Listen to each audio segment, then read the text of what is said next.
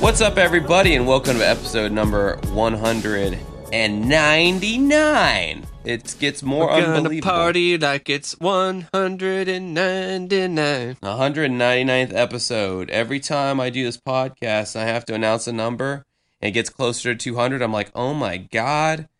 And it's September 1st, meaning tomorrow is my fucking birthday.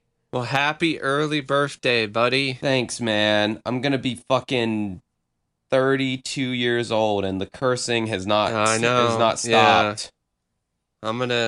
I'll be there with you. I think you and I, we started doing this when we were 27, I think, this podcast. Isn't that sad? What the fuck? What have we accomplished in these years? I've actually accomplished a lot. I graduated from college, and, I finally got a job that I've been able to keep for longer than a year and a half, so there's been some positives. Yeah, for sure. I've moved out to a new place. Yeah, you got your own place. The band is doing a lot more successfully now than it was when I first. I think you guys would have even more success if it wasn't for COVID. For sure. Yeah, that's definitely true. My YouTube channel's grown, but I mean that's still like at a snail's pace as far as compared to other YouTubers out there. But yeah, it's that long, slow grind. It's just so much. It's also just so much competition nowadays. There's just so many YouTubers and so much stuff to have to compete with. Yeah, but anyway, we're getting close to episode number 200, and when we do, we'll do probably like a Q&A and do some giveaways of some of our new merch. Speaking of our new merch, it exists. It's here in the world. The shirt that I was hyping for so long is finally in existence on Teespring. Click on the link in the description of this podcast to go and get either a new shirt, brand new design, with me and Micah's cartoon characters called The Inside Joke. You can get a mug that's got the same image on it, and it's turquoise, and it's pretty. Mine's coming in the mail, so I can check it out and, hype it up if it's good and lambast it if it sucks. And we also have, because never let a good pandemic go to waste, we also have an Uncovering Unexplained Mystery themed face mask for your COVID needs. Whenever you're going out in public, you want to represent your favorite podcast on your mouth, right? I mean, I saw this dumb fuck redneck at Walmart today with a face mask on. Oh no, it was Winn-Dixie. He had a face mask on and it had a rebel flag on it. So he wanted to show his racism on his mouth. But you can show your podcast, your favorite podcast, on your mouth. I'm just joking. I'm not going to weigh in on if the rebel flag's racist or not. They're all no comment. They're all over here like, it's heritage, not hatred. That's their rhymey little thing that they like to say. It's heritage, not hatred. But the kind of people that like are rocking the rebel flag are people who look to me like they would probably not like black people or Mexicans very much. I don't know. Whatever. You shouldn't judge a book by its cover, Josh. Yeah, probably shouldn't. Or by its mask. I've never really known anyone who rocks the rebel flag stuff personally, and I live in the South, so I see it all the time. But if I tend to stay away from those people because, like I said, it's like their whole person. It's not even just like the fact that they may or may not be racist. Their personalities are just kind of like just clash. Totally different than my yours. personality. Yeah. Totally incompatible personality type. So that's why I've never had a friend that rocks a rebel flag shit. Now that you said that, some of your friends will just troll you and, show up and the people, my Confederate flag. My friends, if they wore a rebel flag in the part of town where we're at, like they would be ostracized because I'm in the artsier area, so people don't really like that shit out here. I'm just talking about like you have a party or whatever, and then they just show up to fuck with you, like all wearing rebel flag gear. I mean, I don't care. I mean, I'm not gonna be like, oh my god, acid, I'm melting. Like I just think, whatever. I'm not Yeah. getting to a whole fucking discussion about the Civil War. Yeah. And, Well, anyway, to drive a tangent away from this particular topic, how are you doing, almost birthday boy? oh wow! On my birthday, Mike asked me how I'm doing. That's my gift. I'm doing pretty well. I'm hungover, so that's a thing. I drank last night, as I That's normally. what I thought. I was like, is he hungover or is he just tired? Well, it's a combination of both because the Yeah. podcast actually started a little bit later because I ate an entire pizza. It was a thin crust pizza, so it was like basically a glorified cracker with some tomato sauce and cheese on Uh-huh. it. I hate thin crust. And I ate the whole thing. Then why did you order thin crust then? Well, this thin crust, I fold it in half and eat it like it's almost like a calzone or something. Oh, okay. And it tastes good. All right. And it has a nice tangy tomato sauce to Okay. it, which I like. All right. But yeah, after I ate that pizza in combination with because I was telling Mike the thing that sucks about like a drunken sleep is alcohol is a really good anesthetic. Like it knocks you the fuck out whenever you go to lay down. I mean, you Mhm. will not have insomnia problems if you're an alcoholic. Well, some might if I wouldn't recommend that as a cure. Hey, are you having insomnia? get drunk, have like 10 drinks. Alcohol is a cure. No. But yeah, so you go right to sleep like a lead balloon, and I slept through the night, and when I woke up, as is always the case with alcohol, you wake up and I feel like a zombie after because like you it- just got yeah, you after like an Yeah. hour of being awake, you like want to go back to bed because it's like, wow, I feel like I've barely slept, even though I slept all night because alcohol, as it breaks down into these more noxious compounds that irritate your central nervous system all night and basically prevent you from going into deeper levels of REM It's sleep. also a drug, so it's similar to a sleeping pill or something like that, where you wake up and you're just like, oh god. Yeah, groggy and shitty. I and mean, all I that. took NyQuil one night, and because I was dealing with, I think I had the flu or something, or some kind of really bad cold, and it didn't work. For one, it just made me sick to my stomach, and I couldn't sleep. It was crazy. It's like it didn't even like cause me to be drowsy or anything. It just made me sick to my stomach. And then when I woke up the next day, once I got to sleep, it was similar to that. Like you're kind of probably got a taste of what it would feel like to be hungover because you're just like, whoa, oh my god. Oh yeah, there's fuck. there's such a thing called sleep pill hangover where you basically, yes, a sleeping pill does work and you do go to sleep, but the next day when you wake up, you're super groggy. You feel drugged. Like it's not. NyQuil. Like it took like half the day for that shit to wear off. Like it Yeah. was not fun. No, I'm not doing that again. nothing fucks with like a nice not drinking any soda or anything 2 hours before bed. A nice just natural sleep, like 7.5. I'm not gonna say 8 hours because I feel like as an adult, if you sleep for 8 hours, like you're some kind of freak. Like who gets 8 hours of sleep as an adult? I've done that before. I've done it before, but I haven't done it in a long time. I do it quite a bit when I can because I get interrupted sleep schedules because of multiple different reasons. Some of them involve my cat and giving me a taste of what it's like to have a kid. Yeah. God. But other things are just my fault, like drinking too much caffeine. But other things, it's like there will be days where I'm just really tired because I haven't gotten a whole lot of sleep and I've been working so much, and then I'm just like, I got a day off the next day. Fuck it, I'm just gonna sleep in. But recently my internal clock has been waking me up like earlier. That's annoying, dude, because it's like your body just decides one day, hey, it's time to be up now. And it's like, no, go back to bed. It's like, nope. And it's like, wow, you're a dick. I'm going to be tired all day today because of you. Yeah. I fucking have like people knocking on my door sometimes because like I'll order shit and sometimes they'll require a signature. And of course, with my stupid ass sleep schedule, waking up at 1:30 p.m. every day, You know, that doesn't work for anyone else in the rest of the world. So they're coming to my house at like 10, just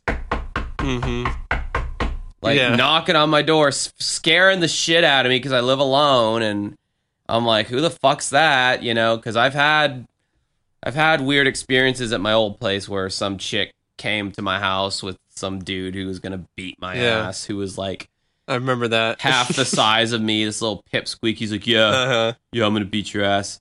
And I'm just like, what the fuck? Like, go ahead. Go away. Like, I'm going to call 911 if you beat my ass. I mean, yeah. You know, the dude probably had some kind of weapon on him. There's no way that little wormy bastard went up there thinking he was just going to beat my ass, but whatever. Yeah. But yeah, now speaking of work, because you said something about work, my gigs, because of the coronavirus in Florida, at least, is finally kind of like fucking off. We were getting like 9,000 new cases per day on average in mid-July to through August, but now it's tapering off, and I think we hit a record low of like 1,800 new cases.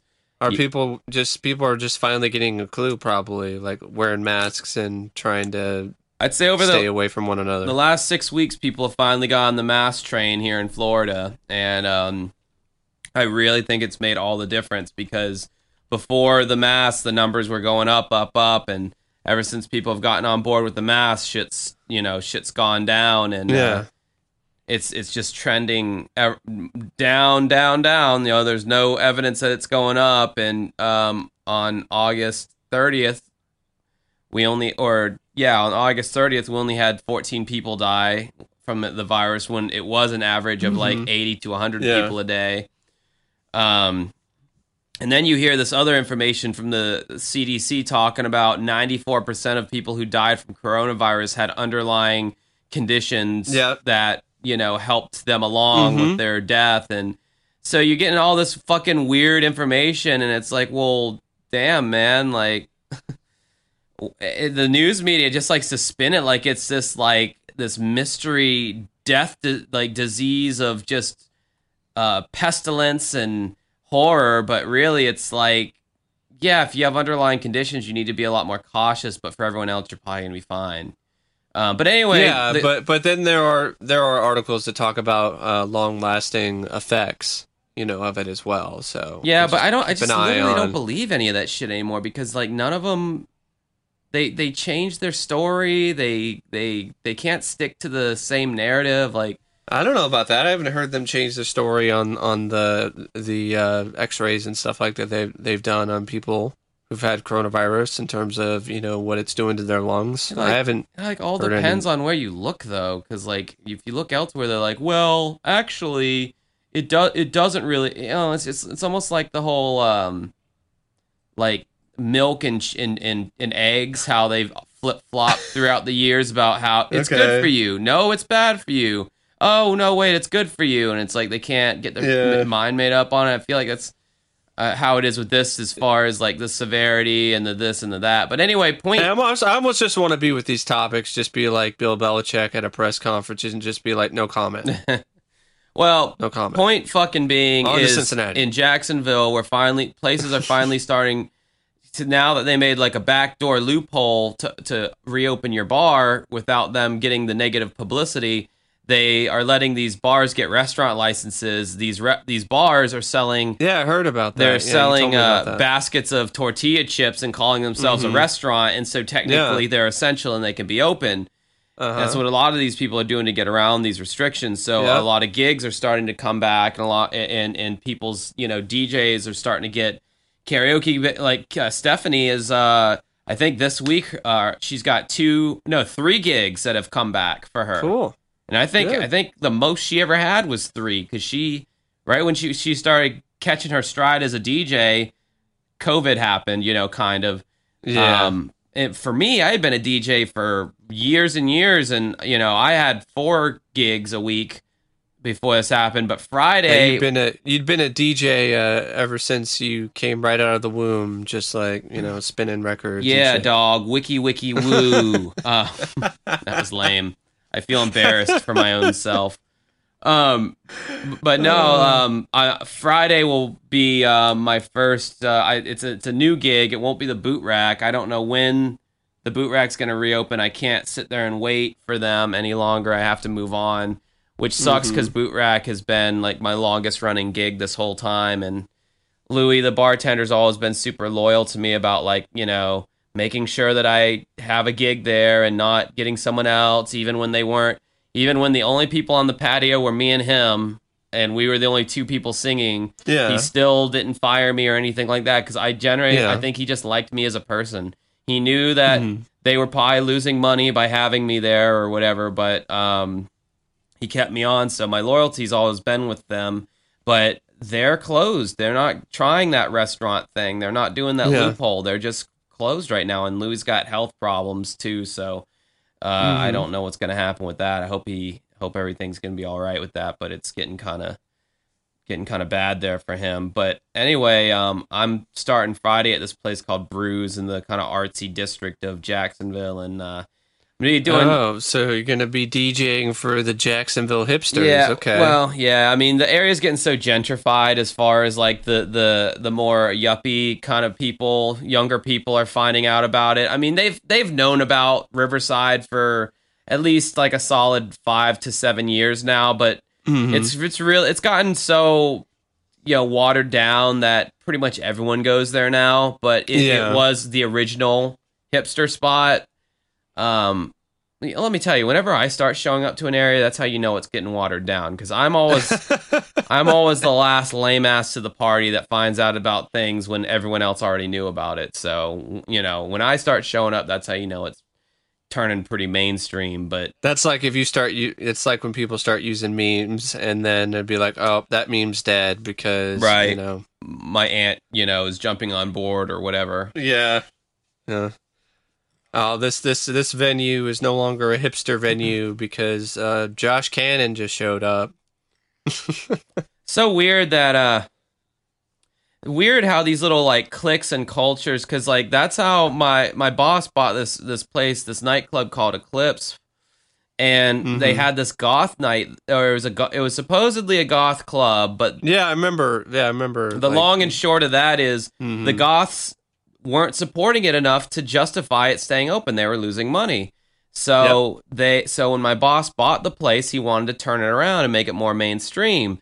And he canceled the goth night on Saturday, and they started a whole goddamn Facebook page group about complaining about it. Yeah. And the thing is like, they made it seem like, oh, you know, it was all going so good, and then just Keith came in and told everyone, too bad, tough luck, go somewhere else. But it's like, dude, no, it wasn't like that. Like, the place was hemorrhaging money just so you could keep your little scene that kind of died out in the 2000s. You know, the goth scene is not what it once was, and culture cliques die out and fads die out and things change, and I don't understand that whole like, oh, this place isn't cool anymore. It used to be, you know, this you know, I mean, I guess I understand it to a certain extent, but I don't know. I guess I've never been to a bar or a dive bar or a club where I'm like, wow, they're playing all 70s prog rock and Smashing Pumpkins. This is the exact music that I like. And then, you know, I don't know. Everyone's so different, you know. How can you really have a club that only one kind of people goes to, you know? I don't know. I just don't understand that concept of having these cliquey clubs where only people who listen to this very specific music go, and when they start playing other kinds of music, everyone's like, this place sucks now. But cliquey podcasts, you definitely can understand why those exist. Well, that's our bread and butter, Mike. If it wasn't for cliquey podcasts, then you know. Actually, I had to connect things somewhat because a lot of this is like, I know. I'm just I remember. Drunken or post drunkenly rambling. It's like yeah. So anyway, I'll be 32 tomorrow. Yay, fucking. Woo! Hopefully, my goddamn band can get something done in my as I'm 32, because I'm getting up there to where my window of opportunity is getting, you know. Are you starting to feel things more in terms of physically, you know, when you move around or you do certain things? What's exciting is I'm finally starting to grow pubic hair. Like it took But puberty to hit me. It took a long time to like fully hit me. But what I'm talking about is, like, I've noticed this more. I definitely don't have as much energy as the days go by as I might have had when I was younger. And then on top of that, because there are times at work where I gotta like get down on the ground in order to get to the lower shelves of things. And it's starting to, like, it's not to the point where I'm like old man arthritis, getting up, off the ground difficult, but I'm starting to feel it more, dude, in terms of in my muscles and when you move your leg a certain way, you hear a loud pop, that kind of stuff. To be honest with you, that's a funny question that people have asked me, because when I was younger, I was pretty overweight. Like I was in the obese category. Like I was just barely obese, but according to my body mass index, I was technically obese when I was a middle schooler. The body mass index is bullshit. Well, like, really, you should look into more research on that, because there was actually, speaking of bullshit, there was an episode of Penn and Teller's Bullshit that talked about the body mass index. And that was really quite revealing, because the body mass index is very misleading. Well, and, whatever. The point, I didn't mean to ways. spark a tangent on BMI, but I was fat when I was, in my prime. So, like, I remember being at football games when I was like 15 and 16, and my feet and back would be killing me from standing. For sure. And, like, so I feel like I'm healthier now, and I have more energy now than I did when I was, supposedly in my glory years, because I lost, like I was 230 at my heaviest. Now I'm around like 179. So that's like a 50 pounds that I'm not carrying around on me at any given time. Yeah. So, and I'm active now. I exercise every other day, lift weights, run on the treadmill. I try to drink, a good amount of water when I can. I mean, I'd say drinking is like my biggest unhealthiest thing that I do. But aside from that, I'm better off now. I both look better and feel better than I did when I was younger. But that's specific to me. I bet a lot of people out there did the opposite of me. They were skinny and active when they were young, and now that they're getting older, they're eating worse. They're not exercising as much with their office job. And now they're noticing that they're gaining weight. They don't have as much energy. So I think that has a lot to do, because the human body, if you treat it right, it's meant to last and do you good for a long time. Yeah, yeah. And that's not to mention that, like, I don't have a job where there's any kind of like serious manual labor involved, and I don't have to do my job for 8 hours a day like most people do. Even if you're a cashier and you're just standing in the same spot for like 6.5, 7 hours a day, that your fucking veins in your legs, you get varicose veins from that and all that. So, I mean, your bones and shit, just your spine. No, I feel it a lot more in my calves lately. Yeah, that's for sure. So I lucked out in that regard. People always say, "Oh yeah, if only I could be young." Shit, when I was young, I was a tub of cookie dough. So it's also mindset. So you're, at this point in your life, you also have a better mindset too, on top of all of that. So I think that definitely helps. Yeah, thank God. As well. You will hear some of that awful teenage Josh mindset later on in this podcast with the perks of being a Josh flower. And we'll see if our listeners can put their heads back together in time for that next... After me talking last week about how I couldn't get it up to girls anymore. Jesus Christ. Young Josh, why? You didn't have to share everything on the internet. But dude, you got to remember, that was before Facebook even existed. So the concept of like getting in trouble over something you put online was just so foreign to everybody. Nowadays, it's on if you put it up there, it's up there forever, and like you can just get totally skewered and completely roasted for that. I'm sure if someone used the internet, if someone wanted to use the internet Wayback Machine, and they wanted to, I'm sure they could uncover my original Zanga files and Yeah. find if they really had that kind of free Yeah. time. I'm sure they could do that. But like. You're already doing it, so it'd be Yeah, like, I'm already big doing deal. it. I'm already doing it. So, because I'm not ashamed of any of that shit. Because like I know who I am, and I'm confident in who I am nowadays. So Yeah. I don't really whatever. Come at me, bro. But anyway, this is a podcast about the show Unsolved Mysteries, and we got 2 from season 11. Right? They're both from season 11. Yep.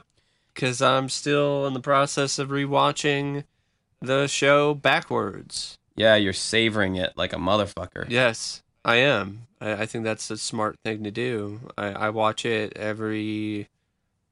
I try to watch Unsolved Mysteries like once a week, but like only like 2 or 3 episodes or something. Yeah. And then, So we're starting off with the case of Lee Roberts. This is an interesting one. Leah, I think. Oh, sorry. Yeah, Leah Roberts. We're still running into every now and then. We're still running into cases that we haven't already talked about, where it's like, oh, this is a good case that kind of got swept under the rug. So, and I think both of these cases are decent, solid cases that we just forgot about. Yeah, one of them, I swear, I think we were going to cover, and then something happened, and then we didn't finish it, and never remembered about it until recently. All right, so this is the case of Leah Roberts. She's a college student who left on a cross-country trip and never returned. So in March of 2000, 2 people jogging on Mount Baker in Washington State noticed a piece of clothing dangling from a tree branch. That's never a good sign. When they investigated, they found that an SUV had plunged over a steep embankment. There were no signs of anyone or any indication that someone had been injured. A passport, money, and some clothing were found inside the car. The production crew, the people who worked on setting the scene and everything, they did a good job with this segment in terms of setting up the car, and even the shot from the director of photography when it shows that reveal. And it's just one of those things you're just like, that is very puzzling. yeah. So police traced the Jeep to a missing 23-year-old college student, Leah Roberts. 9 days earlier, Leah had left her home in Raleigh, North Carolina. I've actually been there. I've been to Raleigh. A friend of mine who we really aren't acquaintances anymore, which is too bad, but it's a little bit of a long story, and I don't want to get into it. I visited him in Raleigh when I was, I think I was still in high school at that time, or I just graduated. And that was a lot of fun, and I remember Raleigh, it just seemed like it was pretty gloomy. I think we were like in the middle, I think it was like sometime in fall or something like that, near December. I think it was like in November or October or something like that. It was just one of the, it was like also one of the first times I really left the nest in such a big way. And this is a friend I'd only talked to pretty consistently on AIM or on other social media stuff. I never actually met him in person. So my parents are understandably like, ooh, like, I don't know about this. And I'm like, I'm going to do it. He paid for a ticket. And so I went over there and spent some time with him. We saw drive-in double feature of Silent Night, Deadly Night, and Black Christmas, and we shared a bond in B movies and stuff like that, and so that it was a good time. It was a nice moment for me to break even further out of my shell, and it turned out good. It could have easily been one of those unsolved mystery scenarios where a young kid goes off out of state to hang out with somebody they met online and never returns. But that's not what happened, thankfully. So Leah left her home in Raleigh without telling anyone where she was going. Susie Smith was also a friend of Leah's. She's quoted here, "Leah is just a very awesome person. Everybody that meets her likes her. Very personable, great smile, but she was also kind of private." Now, this is a generic statement that you hear so many best friends or friends say about somebody who goes missing. But I always find it kind of interesting with the assumptions people make in these interviews. Like, everybody that met her liked her. Yeah. Like, every single person in the world that met Leah instantly liked her. Yeah, it almost makes you think that only people that everyone likes are the ones that get fucked over. That's how they make it seem in these. You better not be one of those. Yeah, people if you're well liked, you better watch your ass because you're about to get murdered or stolen or something. Oh my god, you're gonna get taken, and then you're not gonna have Liam Neeson there to save you. So when Leah was in her early 20s, her mother died unexpectedly. Then Leah was in a near fatal car accident, and finally, after a long illness, her father died. You're just like, oh my god. Yeah, dude, that sucks. Just awful. I mean, just one hit after another. And her brother Heath, he thinks that these events deeply affected his sister. I would think that would be the case. I think, yeah, that might be a bit of an understatement. Yeah. I mean, yeah, and the mom died suddenly. Like the dad had succumbed to like this illness that he had for a while, but the mom died like suddenly. So that's that. And then you have the car accident, which that probably caused some. Dude, PTSD that causes so much PTSD. You have no idea. Well, I'm sure you do have some idea because you got hit by a car. Yeah, and you flew into the air. Yeah, I do have some idea. Yeah, dude, when I got into my car wreck, like to this day, if I get into like a close call with like a car pulls out in front of me or something, I can perfectly remember exactly how it feels to get hit by a car and the crazy feelings involved in that and slamming against something and all. Like that's how I feel when I see people cross the crosswalk without the light. I'm just like, what are you doing? Because I've experienced it firsthand. What happens when you don't make it, and it's just there's no point to it. Have some patience and just wait or walk a little bit further so then you can actually use the crosswalk. Yeah, my friend that I knew recently actually died from that. He was leaving some concert or something, and I guess he wasn't paying as much attention when he was crossing the street as he should have been. And a drunk driver hit him and killed him.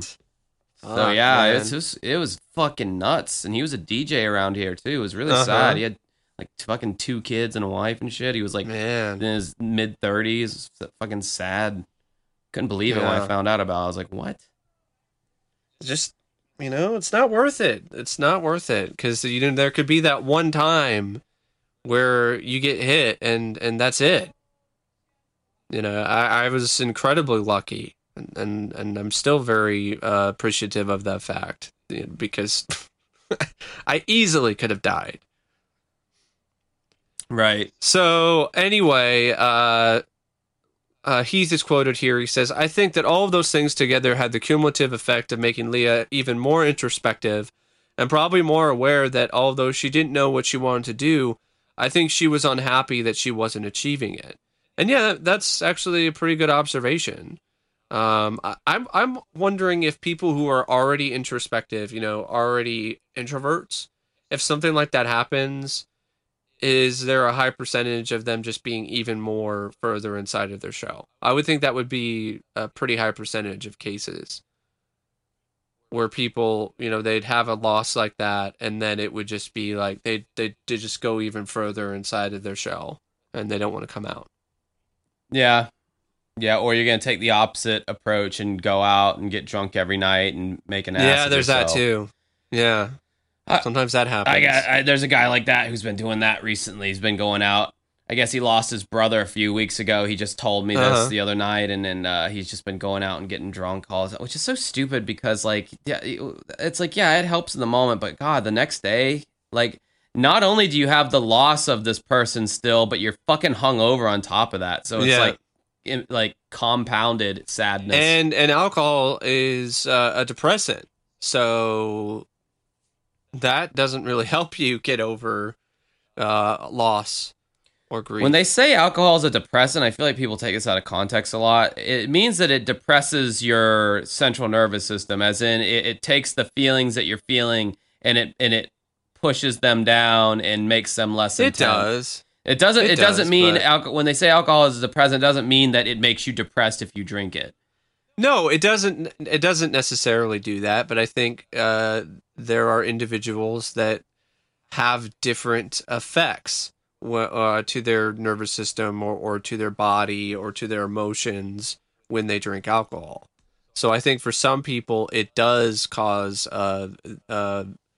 these sort of depressive thoughts and sort of things to become a little bit more.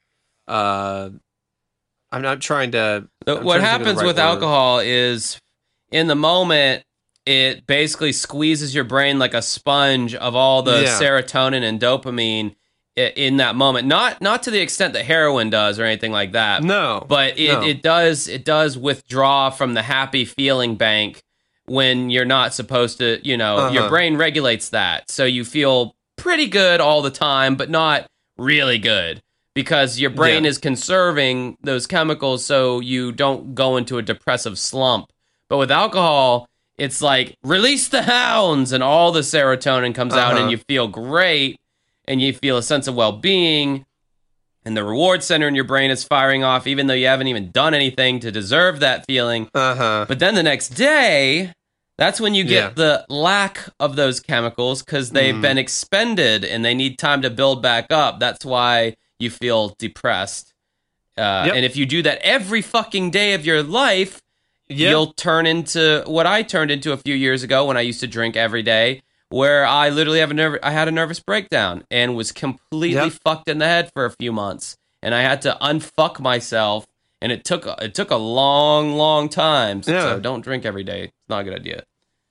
So basically, don't be an alcoholic. Yeah. Don't use alcohol as a coping mechanism for grief. Now what does any of this have to do with the story? None whatsoever. But isn't that what you guys have come to love about this podcast? The rabbit trails are hard on this one, guys. They run deep. Yeah. They run deep. The trails run to the core of the earth on this episode. So so Leah found comfort in the writings of Jack Kerouac. Now, I guess that's better than alcohol. Yeah, sure. I mean, unless he tells you to like leave all your shit and go into the mountains. But it also depends on what your mindset is. But her mindset was probably at a pretty low place. So reading Jack Kerouac saying things like, hey, leave everything behind and just forget about it all. And that's probably something that really spoke to her. To have that opportunity to be like, yeah, it's just cut it all away and just burn it all, and I don't have to worry about it, and I'll just go live in the woods somewhere. Yeah, I don't understand, to me, that's like such a hippie philosophy. Leave all your possessions and abandon all worldly materials and find spiritual. And live off the land. Yeah, why is it gotta be so extreme? Why can't it be don't have so many material possessions? Don't put all your value in. That's something I can completely get behind. But the whole that's so extreme. There's nothing wrong with some material possessions bringing you joy and bringing you simple pleasures, with your movies or whatever. There's nothing wrong with that. It's when you start to idolize and worship material possessions. That's the problem. Or you use those material possessions as another form of coping. Like, for example, with hoarders. They hoard because it becomes a coping mechanism for some sort of grief or some sort of emotional distress in their life. So that because it's something that they can do, and it has already created these sort of chemicals or these sort of things in their brain, it becomes something that they continue to do more and more and more, just like any other addiction. because it's something that ultimately distracts them from the other things that are going on in their head. So, for instance, with Leah, maybe go for hikes. You want to get closer to nature, go for a hike with your friends or something. Stuff like that, or go for walks and so on and so forth. Because I don't really think it was really the best thing for someone in her state to just go and leave everything behind and just be totally alone with her thoughts. Yeah. Therapy would have probably been right? More constructive. Yeah, that too. But a lot of people in these particular points in their life, the last thing they're thinking about is going to therapy. They just want to get away from it all. They just want it to just be over with. And that's why a lot of people end up ending their lives in these parts of their lives, because it's a quick, it's a split second kind of decision, and then they're just like, they feel so much pain, and then they're like, I don't want to feel this pain anymore. And so they don't really think about things like, oh, what's going to happen with my family or my friends and so on and so forth. It's just like, I just want this to end. Right. So anyway, Jack Kerouac was a Beat Generation author who wrote about the free-spirited road trips he took across America. Leah's favorite was called The Dharma Bums. It's a story that encourages the reader to leave behind the materialism of modern life. Part of that book takes place at a forest fire lookout on Desolation Peak near Mount Baker in Washington State. Now that name is just very foreboding. Desolation Peak. Yeah. Desolate. You're gonna find peace, and you're gonna become in tune with nature and yourself at Desolation Peak. So another of Leah's friends, Janine Quiller, confirmed that Leah had mentioned the location to her. From the last conversation that we had, we were talking about Dharma Bums and how Kerouac was up on Desolation Peak just taking in all the beauty around him. It appears that Leah Roberts secretly decided to turn her dream into a reality. Just 3 months before she was to graduate from college, she packed up most of her cherished belongings and her cat, Bee, and took off to Desolation Peak, 3,000 miles across the country. Leah's family and friends filed a missing persons report and checked bank records for any activity on her account. She had made several cash withdrawals, tracing a route towards the west coast. It took her only 3 days to get to Oregon. Leah's sister, Kara, decided to see what she could find at her sister's house. On Leah's dresser, Kara discovered a cryptic note. Leah's note said, "I'm not suicidal, I'm the opposite. Remember Jack Kerouac." And that might be part of her trip. That is very mysterious, for sure. Just leaving a note, just be like, "I'm not suicidal, I'm the opposite. Remember Jack Kerouac." Yeah, that's not exactly comforting. I'm not suicidal, I'm the opposite. I mean, I don't know. It's like, well, where are you then, and what do you... I don't know. Yeah. Very foreboding. So 5 days later, Leah's SUV was discovered in Mount Baker National Forest near Desolation Peak, but Leah was nowhere to be found. Authorities estimate that the car was traveling about 40 miles per hour when it plunged over the embankment. Sergeant Kevin McFadden of the Whatcom County Sheriff's Office said that the driver was most likely injured. With the speed that the vehicle was traveling and the amount of damage to the vehicle, you would anticipate some type of injury to the person inside. At least some type of evidence also to indicate contact damage that the person had been inside the vehicle. But there was no blood inside the SUV or in the surrounding area. And that's a really interesting fact. Like, if she was hurt enough that she had some kind of head injury, you would think there would be blood inside the SUV or somewhere around it. Yeah, I mean, they were saying that it looked like she had gone off the embankment at like 40 miles an hour, and if that were the case, then she definitely would have sustained some kind of injury, but they didn't find any evidence of that. But they also didn't find any evidence that she, had like tied the steering wheel, No. to where the car drove itself Yeah. off, like put a brick on the the accelerator, and they didn't find evidence of that either. So it was really perplexing. Yeah, they wondered if Leah had even been in the car when it went over the edge because they couldn't find anything to indicate that the wheel was tied. They couldn't find any marks on the back that indicated anybody had pushed it to where it was. If you had somebody driving the vehicle and they jumped out, you would have taken your life into your own hands trying to jump out of the vehicle at that speed. To make things even more confusing, blankets have been placed in the car's shattered windows. To Sergeant McFadden, it appeared that someone used it as a shelter after the accident. We brought in dogs, we brought in search and rescue, we did a complete grid search up and down the road, but they weren't able to find any indication that anybody had left that vehicle. The SUV was carefully examined at a police garage, was full of Leah's personal belongings, a large amount of cash, an empty cat carrier, and Leah's mother's diamond engagement ring. Leah's roommate, Nicole Bennett, remembered the ring, and she's quoted here, "As long as I've known Leah, she has worn her mother's engagement ring. It was her most prized possession, and when we discovered that the ring had been found in the car, it was definitely for me a bad sign." But it ties into the Kerouac thing. Leave all your possessions behind. And that was her most prized possession. Right. But, there's like leaving your possessions behind, and then there's just practical things. Like, for instance, you're going to need shelter if you're living outside, so you're going to need a tent. Yeah.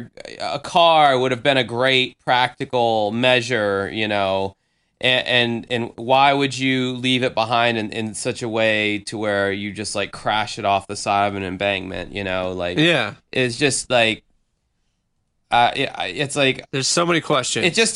Questions. If they're trying to suggest that the car was crashed because she was leaving her possessions behind, like Kerouac said, then like that's just way too extreme. It makes no sense. I don't think that adds up. But it's just one of those things. Why is the ring there? Yeah, exactly. I mean, it's that I think that she probably met with foul play in some way or another. But why didn't, the person, who took her out, like, why didn't they just take the ring? They might not have known about it. Maybe. But also, it just, you also have to wonder, like, why did she take it off in the first place? Found in the car. So. There are several theories about the disappearance of Leah Roberts. According to Sergeant McFadden, she could have caught a ride with the wrong person after the accident. He's quoted here. He says, "You can't rule out foul play when you don't see somebody for over a year, but there's no evidence to indicate that has happened. We did process the vehicle for your typical evidence, hairs, fibers, and blood, but there was nothing to indicate that particular scenario occurred. She could be living somewhere with no memory of who she is or where she came from, the amnesia thing, which is a typical, it's almost a cliche at this point. With these kind of cases of missing persons. Like in the reenactment, how they had that actress portray all these different scenarios. Like, in one, it's like, she got amnesia, and then it shows her just walking around with this, like, startled look on her face. What? Huh? It's like, or maybe she's just living out her dream, her fantasy of leaving everything behind, and then it shows her, like, happily walking in the forest with her cat. Like, she had to portray all these different emotions. First off, that fucking cat, like, what a patient cat. Like, I could not hold my cat for that long and just be fine and whatever. He'd want out. He'd want out of my arms and run away. I mean, that's a good cat actor right there. I mean, there's even a scene where she's driving down the road and she has the cat in her lap and just petting it. Cat's all chill. Now that you're a cat dad, you can relate to shit that I would have never even noticed. Yeah. Like, I never even noticed the cat's acting ability, but now that you pointed out, I guess that's true. So anyway, then there's the theory that perhaps Leah Roberts was inspired by her favorite author, Jack Kerouac. and left her former life behind in one final dramatic gesture. Leah's sister doesn't think so. I can understand Leah's needing to get away and find some peace within herself, but considering the loss that our family's experienced, it's difficult for me to think that she would leave us open for another loss like this. 1 week after Leah's car was found, a man called police to report that his wife had just seen Leah at a gas station 30 miles from Seattle. He didn't give his name, but Leah appeared confused and disorientated. Before police could get more information, the caller hung up. So he hung up. So maybe the guy was just fucking around. Just a troll call. Why did he hang up if he was so sure? Right? I don't know. Maybe he thought that he'd somehow get thrown in the mix as someone who was culpable. A suspect? Yeah. That's another Unsolved Mysteries cliche as well. The person who called later, like, I saw her. She was at the gas station. Right. Or at the bar. So this case is still unsolved. Leah's car remained in the possession of investigators for several years. In 2006, the car was re-examined. It was discovered that a wire to the starter relay had been cut. This would have allowed the car to accelerate without anyone depressing the gas pedal, confirming early suspicions that no one had been in the car when it left the road, and thus had been purposely wrecked. They found a fingerprint under the hood and some male DNA in an article of Leah's clothing. Investigators re-interviewed a man who claimed to have seen Leah at a restaurant in the area. There you go. The man had worked as a mechanic and had a military background, which made them suspicious of him. Well, that's probably why he hung up. However, the fingerprint in her car was not a match to him. It is not known if the DNA matched him or not.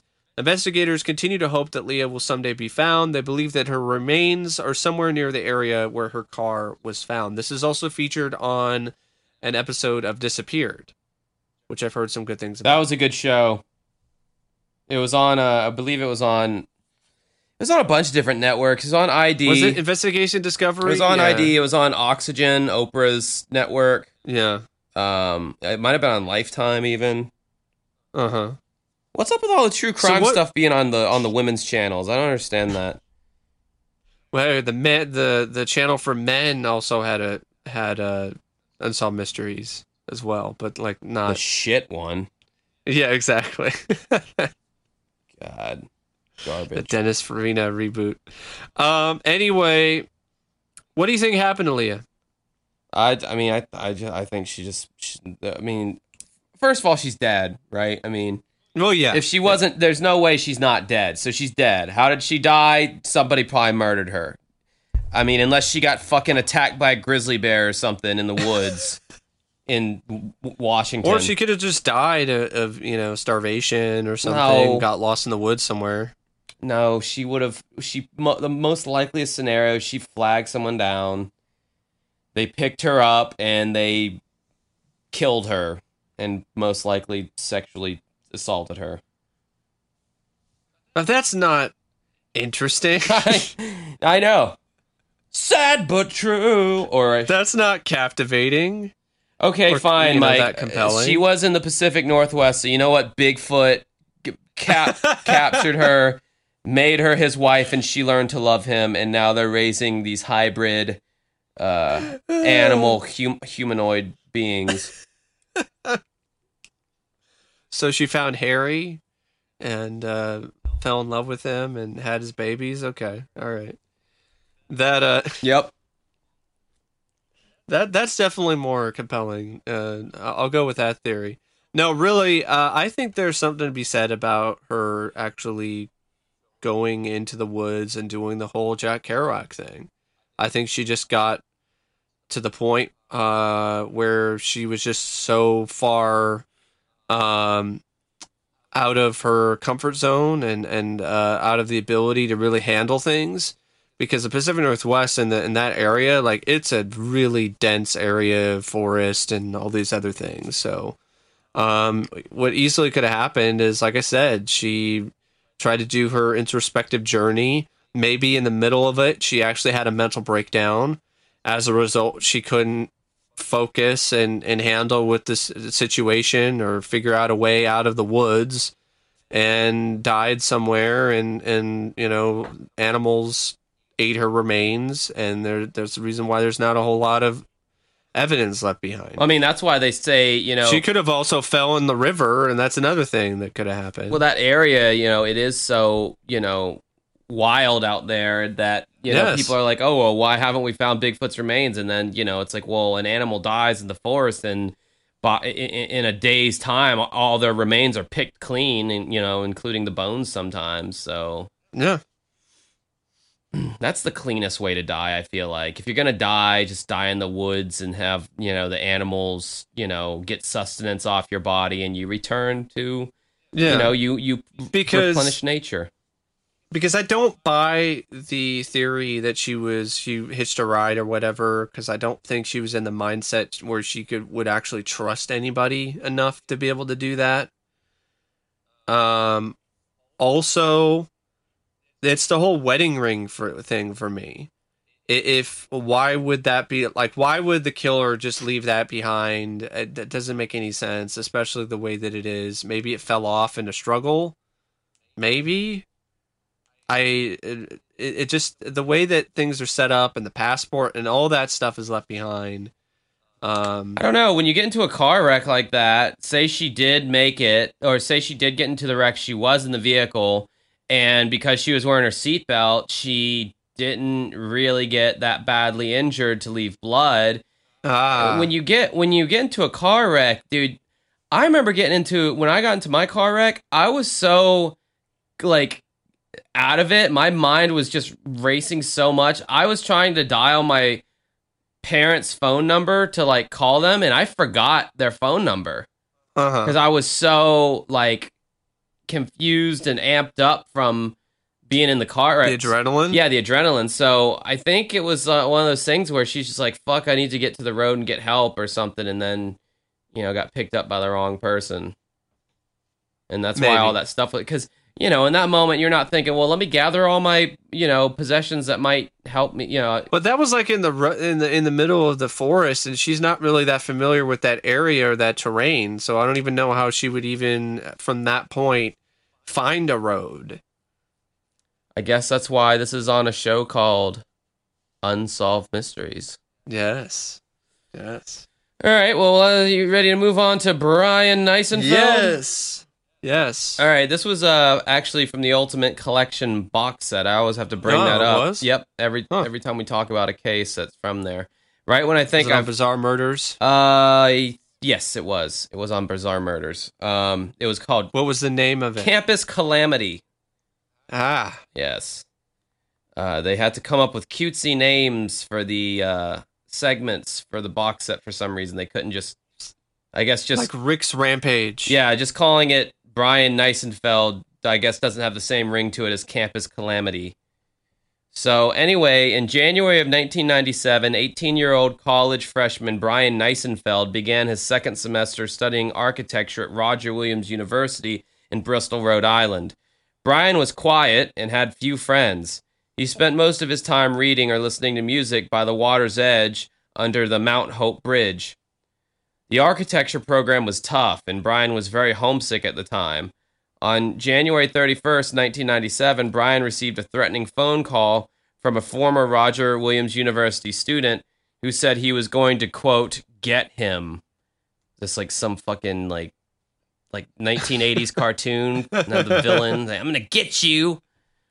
And that he could get him on campus. The call startled Brian, so he called his father, Steve, at 12:30 a.m. and asked him to come to the university. His father told him to call campus security, and when he did, they told him to change his phone number. I think the whole get him thing, like, that was probably one of those Unsolved Mysteries translations. There was probably more to it than, we're going to get you. We're going to get you, Brian. It's your garbage. Yeah. Instead of saying, instead of the caller, like, I'm going to fuck you up, they're like, changed it to get him. Yeah. But it isn't, what is it, architecture? It's Roger Williams University in, like, Rhode Island. I don't know. Maybe they would be so hoity-toity. They'd just be like, I'm going to get you. I'm going to stab you in the heart with a protractor. I'm going to get you, and I'm going to make your life very unhappy and very miserable. I'm gonna use this architecture 90-degree angle ruler thing that all architects have, and I'm going to lob your head off with it because I'm going to sharpen it. That would be really creative. I'm just trying to think of like ways architects would kill another architect. He just sends him a plan, a schematic a floor plan, a schematic of how he's gonna get him. Yeah, it's gonna be on the blue paper with the little white dots. It's just gonna have his head with X's in the eyes at the end when he's finally dead. Oh my god. So then on February 6, 1997, Brian finished his literature class and was never seen alive again. Surprisingly, Brian's parents were not notified that he was missing until February 12th, like almost a week later. Wow, that is pretty surprising. Steve, the father, went to Brian's room at the university and discovered everything was still. It was probably supposed to read everything was still there or something. It just says everything was still. Well, maybe it's like everything. It seemed like things were frozen in place. Yeah. It seemed as if Brian had left only briefly and was coming back to his room when something happened to him. Later, Brian's mother, Mary Ann, received a mysterious call from a woman who claimed to be, quote, associated with the school, and that an administrator and 2 faculty members were withholding information from the case, but then the phone line went dead, which, that, again, as you said, has become a cliche at this point. To just like kind of give information and then like hang up. But with this case, if it's somebody who's associated with the school, that can tie in with some of the things where maybe it was someone who was involved with the administration or related to somebody who was high up in the administration, like a son or something, who was the one who was responsible for getting Brian. And there were 2 faculty members that were withholding information from the case because they didn't want to be tied to that, and then they didn't want to lose their jobs, and so on and so forth. Or it could have been a red herring, which is a fun thing that I like, a fun mystery word I like to say that I don't get to say very much. The person who did it could have made that call, trying to throw, or had somebody else. Yeah, had someone else make the call and was trying to throw them off his tracks by saying, "Oh, it's the administrators, they're withholding information." The game is afoot. Yes. 6 months later, on Labor Day weekend, 1997, Lori Valles and her daughter Chelsea were walking along Hog Island Beach, a few miles from the university, when they discovered a shoe on the shore. When they looked in the shoe, they found a foot inside, and the woman's description on the show, it was kind of gross. I'll always remember how she described it. She goes, I saw this shoe and I poked my stick inside and it felt like it was something in there, like blocking it. And then when I looked, I saw this white, almost plasticky looking thing and then some flesh. I don't know what this white plasticky thing, unless she's saying the bone. But either way, it's like, oh, God, was there a jellyfish in there or something? Ooh. Like, gross. I mean, just finding any body parts. I know. It's like, this is not good, because if this foot is in the shoe on this beach, that means that no one knows about this yet. Because the cops would, this would not be here if the cops knew about it. So I am literally finding... Yeah, would that be... that? I mean, technically, you found kind of a dead body. Technically. Yep. But it's not a full Stand By Me situation where you actually see, a full corpse. Yeah, so in the woods somewhere. But so if like a human foot makes up, say, like 10% of the human body, does that mean you're only 10% traumatized when you find the dead foot? I don't know. I mean, I'd still be pretty fucking traumatized. Like, if the woman who found the foot... even if I found a fucking finger, just somebody's severed pinky finger on the beach or on the side of the road. Oh, well, you're talking 5% traumatization there for a finger. Yeah. Finger, the person could still be alive if it's a finger. Oh. If it's a foot, though, that's some serious bleeding out. Or a hand. Yeah, a hand. That would be bad. But if you put her in a room with someone who found a full dead body, I bet the traumatization would be around 10% with the foot lady. I don't know. I think it just depends. It just depends on the individual. Would you have to go to Some therapy people- for that and tell the therapist I found a foot in a boot and now I'm traumatized because I found a dead body? And would the therapist then go, well, you didn't technically find a dead body? No, they would not. They wouldn't do that. I feel like I'm They like wouldn't- turning they into wouldn't- Larry David right now with the They wouldn't be like Samantha. They Yeah, wouldn't the Samantha. pull semantics on the fucking traumatized patient. You know, What if she tried using that as like her reason for being a dick to people? I found a dead body on the beach, and then her It's like, well, Mary, let's be fair here. You only found like 10% foot. of the dead body. You found the foot, and if you're gonna find any dead body part, the foot would probably be the least traumatic. Because I don't know. let's face it, if you found a torso and only the torso, that would be far more like disturbing. the torso killer. Yeah. Or a severed Oh, head. the head would be the worst. Or an eyeball. An eye would be pretty bad, but I don't think an eye would preserve long enough outside of the head. Because it's mainly water. No, I know, but I mean, if it would be like right after. This like has gotten maybe really it was morbid after really fast. I know, yeah. I know it has. But what about a toe?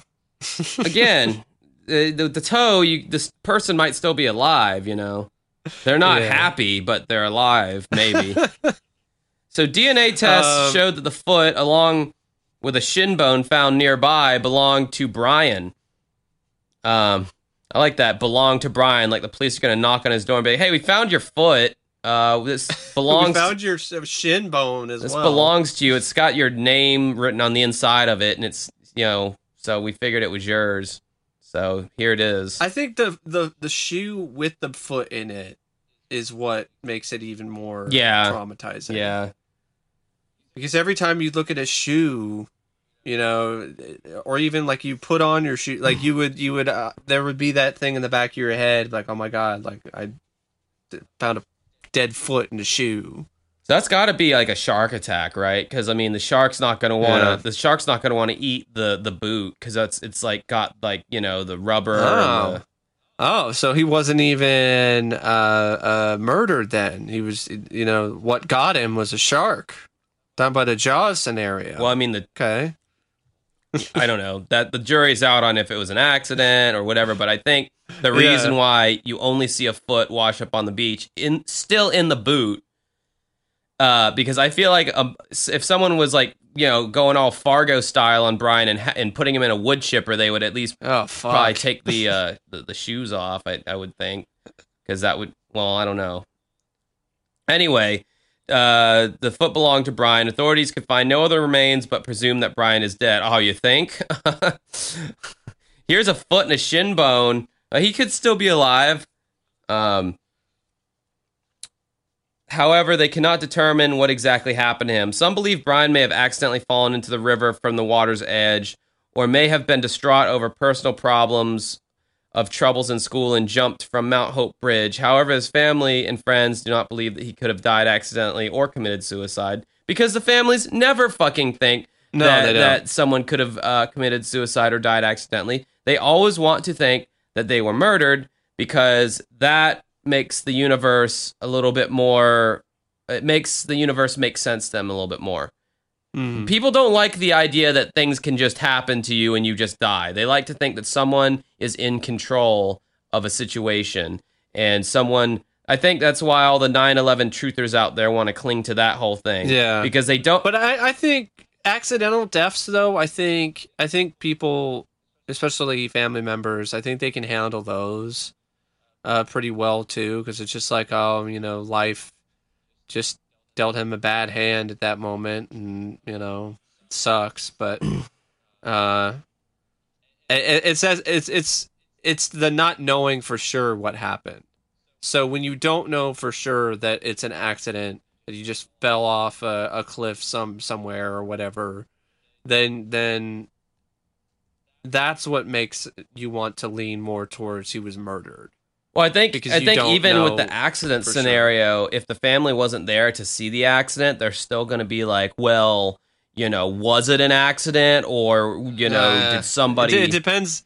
It depends on what happened. Yeah. It depends on what the accident is. like, I even went through this period when my dad passed away. I started thinking, like, well, I started getting these crazy thoughts that I know aren't true, but I started thinking, well, what? Like somebody set him up. Yeah, like, what if or, my you mom know- had something to do with it, or what if, what if someone had like poisoned him? You've been watching too many episodes of Unsolved Yeah. Mysteries, my friend. Well, because because honestly, those thoughts are more comforting than, oh, well, he just died because his health failed, or his Yeah. liver failed or whatever. That kind of random cancer, randomness of nature is disturbing to us as and humans. cancer is like one of the worst roulette. Oh yeah, because anyone can get it at things that any you get. time, and then once you get it, I mean, your chances of survival, it all depends. It depends on. Because I'm dealing with a friend of mine. She's been battling cancer just over and over again, and she's understandably worried that she's not going to make That it. sucks. Yeah. Like a year ago or so, when I've had that stupid lump in my shoulder, which I still have. Yeah. Mm-hmm.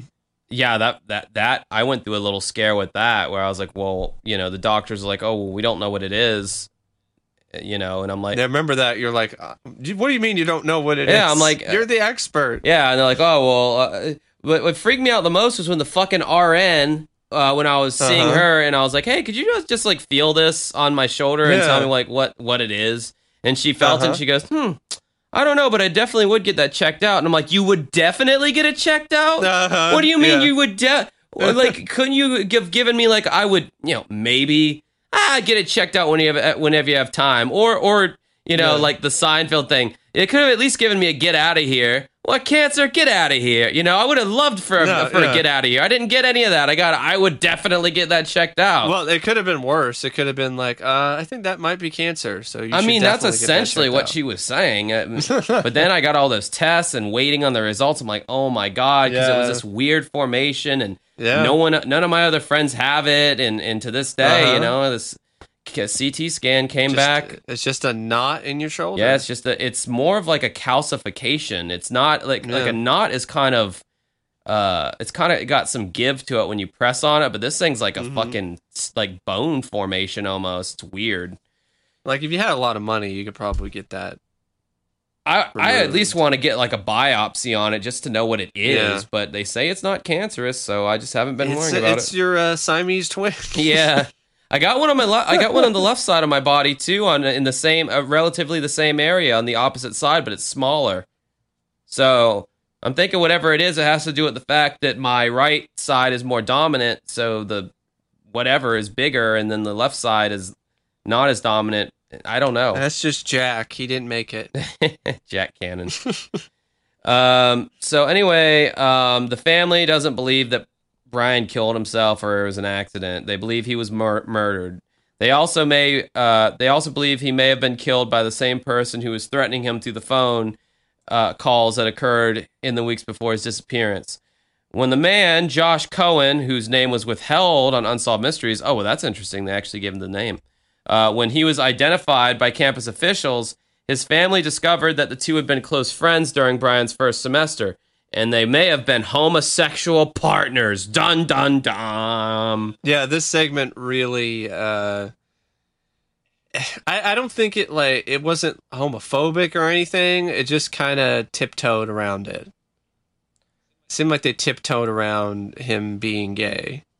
Like they just kind of set it up as like, that's one of the theories. I might think have they been were just kind of like going over it just like they were any of the other situations. I think I know. nowadays on the show they would like call Brian brave and Yeah, celebrate yeah. and be all like, he was a target of a hate crime. They would like pump it up because like that's just how things are now with like how Uber SJW everything is. But back in this segment, they just kind of like glossed, they didn't gloss over it, but they were just like, yeah, whatever, this may have been, may not, and that we don't really know. Yeah.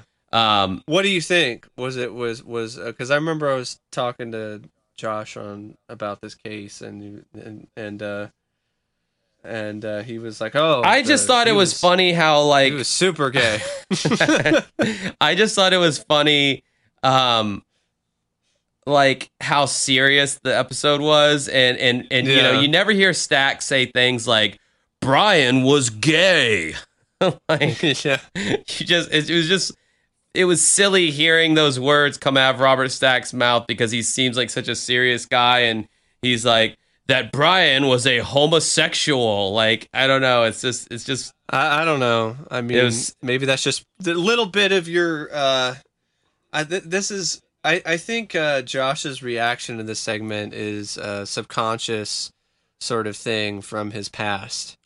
I really think it's young teenage Josh and his own wanting battles. to be gay in college and Yeah. and not being able to express that. Yeah, Mike, I guess you're right. I guess you found me out. That's what it is. No, I'm just. That's why I just connected fucking with it so much. You silly bastard. So yeah, that was one of the things. However, their relationship, this Josh Cohen guy and Brian, their relationship ended a few weeks before Brian's disappearance. Some believe that the man was going to come forward about his and Brian's relationship, and that Brian committed suicide as a result. However, his family believes that the former student may have been involved in or was responsible for Brian's death. As for now, the case of Brian Neisenfeld remains open and unsolved. They also don't mention in this article, or maybe they're about to. Blah, blah, blah, blah. It's that Josh Cohen guy and Brian were friends during Brian's first semester. Some believe he may have had a secret homosexual relationship. They're just reiterating shit they already said. Anyway, the police had, like, interviewed this guy, and he was completely cooperative, and they were just straight up like, yeah, we are comfortable that this Josh Cohen guy is not a suspect. We don't think he was we don't think he was involved. But when you have someone who turns up dead, and you got this other guy who's making these threatening phone calls and shit, I mean, yeah, it makes sense that you would want to, like, follow that. That's a natural conclusion to make. That follow that train of thought, especially if you're an investigator. I don't know with this case. Could have been suicide. That's a possibility. But I don't. There wasn't a suicide note or anything, right? No. But that doesn't necessarily mean anything. There isn't always there. That some people think like, oh, there's always a suicide note. That's not the case. Could have been. He could have been murdered. Although the motive for murdering him seems a little flimsy from what we know of the case. And it also could have been an accidental thing. Like he just, was hanging out near the river or the bridge or whatever and fell into the river. His parents didn't really strike me as people who would have been, like, overly upset if he had in fact been gay. No. Like, so I don't think I don't think it was like a suicide thing because he was afraid of his parents in his hometown, like their reaction. But sometimes you don't. Speaking of the whole thing with you were mentioning that, because the more I think about the segment, I think they did a good job handling, the plausible, very plausible idea and concept that he was gay, and they weren't, other than narration from Stack and stuff like that, they weren't like, they didn't cast an actor and have the actor like act super flamboyant or anything, or be some kind of flaming stereotype. So that was something that was really nice to see, because a lot of times when media portrayals of gay men or even gay women, it's like really over the top. So it was nice to see something that was just like, he might have actually been into dudes. And then just portrayed him in a way where he was just kind of a normal guy. Yeah, I mean, as they probably should do. Those stereotype characters are annoying, I think, to the audience too, because it just takes you out of it. Like, oh my god, I saw the funniest. I forgot. I felt like I should have made a note, or maybe I did make a note. There was this episode of Unsolved Mysteries I was watching about this black chick who ended up dead in her car, and they went through the Uh-huh. whole story about how her cousin and his friend borrowed the car, and then the car, like the gear shift knob broke, so they had to leave it somewhere, park somewhere. And when she came back to the house later on that night, dude, the living room scene, the music they were listening to on the TV in the reenactment, it was so stereotypically awful, like music Oh, that like, oh well, young black men must listen to this. It was literally like, I can't oh even man. demonstrate to you how bad it was. I Oh really shit. like want to check my phone to see if I made a note. Well, I mean, this is a show that had a white actor in blackface in one scene in a segment. Really? So, yeah, remember I told you about that. We talked about that case. Yeah, I If I feel remember like we did, correctly. but I forgot. I'm surprised. Maybe we didn't talk about that case, but we did talk about it. Damn, I'm stupid. Why didn't I make a note of that? It was so fucking funny how bad. Just out of touch. John Sometimes Terry being out of touch. But in this instance, they weren't. Probably because they just let the, writers or whatever producers, just other producers, just, hey, this is the case. Let's just do it straightforward. Hire an actor just to play this character and not even really, probably didn't even tell the guy you're playing a guy who you're playing a gay man. They probably were just like, you're just playing this guy named Brian. I don't know what to say. I just found out I'm gay in a world of pure imagination. All right. So, A whole to do about nothing or whatever that is. All right, now we're getting into the perks of being a Josh Yes. Flower. 15 years ago, when I was a youth, I would write in this online diary on Zanga.com. For 10 years, I wrote in this online diary from age 14 to age 24. We are now going back in time as I uncovered my archives of these archived diaries on my hard drive buried deep into the pits of my E-drive in hopes that I would never find it again. But I have unearthed it, and you, the fine listeners of this podcast, have expressed great interest in my childhood pain and overly dramatic ass self. So now we read you a few more entries from the perks of being a Josh Fowler. Now, last week we discovered that I went through a phase where I couldn't, quote, get it up to girls anymore. So let's see how old Josh is doing on Sunday, November 14th, 2004. Just read one of my old ex's letters to me. She said she loved me. Then a month later, we are no more. I wonder what happened to that love that she supposedly had for me. I'll tell you what happened to it. It was never there. If you love someone, you don't cheat on them, talk bad about them behind their backs, and all this other BS that happened. That's not love. That's bullshit. You are bullshit, and you know who you are. You hear the word love used between young people and their girlfriends or boyfriends, but why do we say we love someone? Is it that love type sensation that we feel when we say that word to someone we love? Or is it just something that reassures the other person that we still will tolerate them?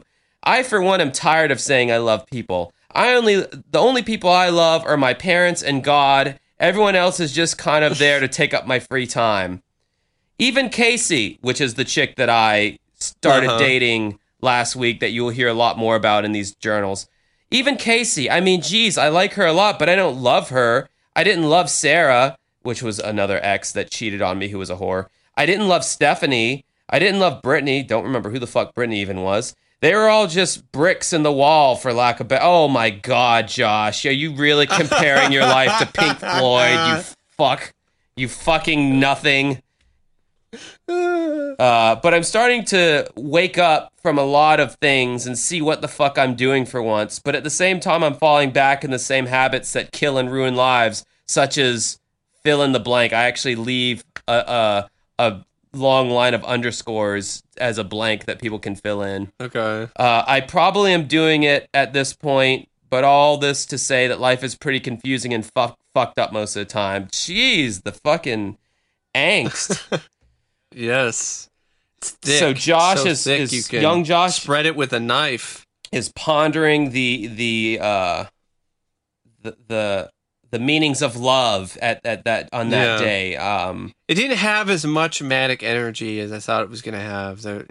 I was almost expecting you ranting about love and going crazy like Chris Farley does in Tommy Boy when he loses his sail.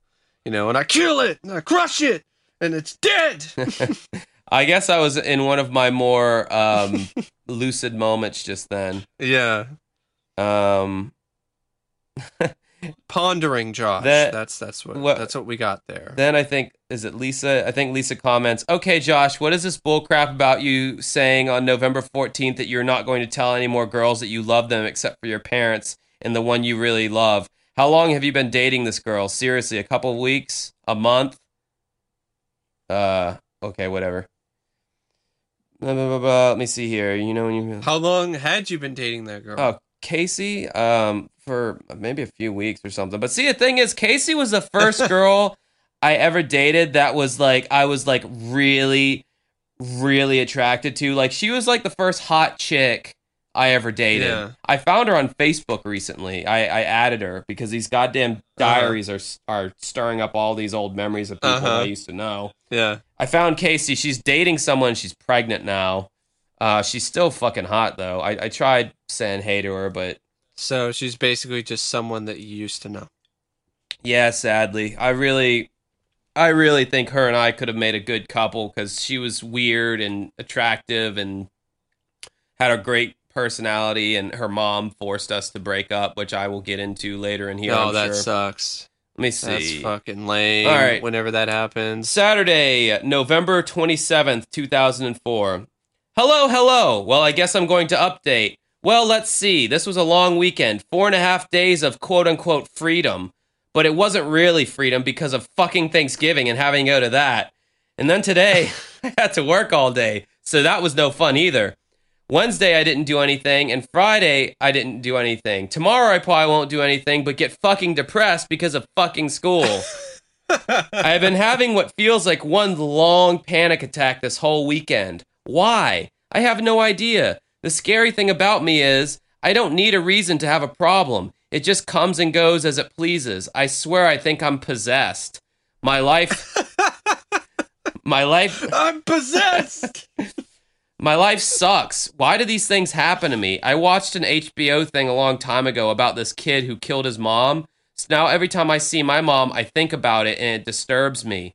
Damn, Ooh. I don't feel right in the head anymore. I feel like I have degenerative brain cancer or something. Oh yeah. What? Dude, again with the drama, man. Oh yeah, I also was with my cousin Thursday night and we smoked a cigarette. But something funny happened while I was doing it. Not ha-ha funny, weird funny. I just started freaking out. We were in a dark room with music playing, and I just started getting all paranoid and just felt really, really weird. And I'm thinking to myself, what the fuck? Man, I have smoked here millions of times, and now all of a sudden this? What gives, man?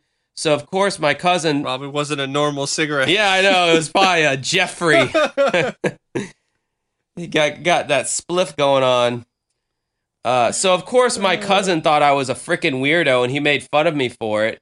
Then that night, I had a horrible dream about my mom dying, so that kind of set the trend for the rest of the weekend.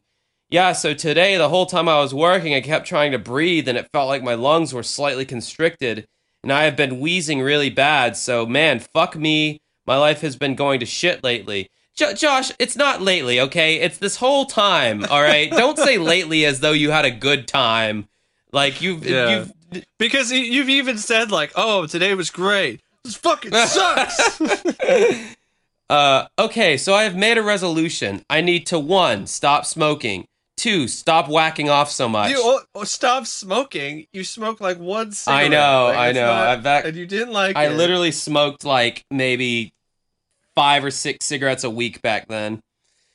2, I need to stop whacking off so much. 3, stop watching so much shit on TV. With this, I hope to better myself physically and emotionally because the plan I got now just ain't working, and I also need to lose some weight.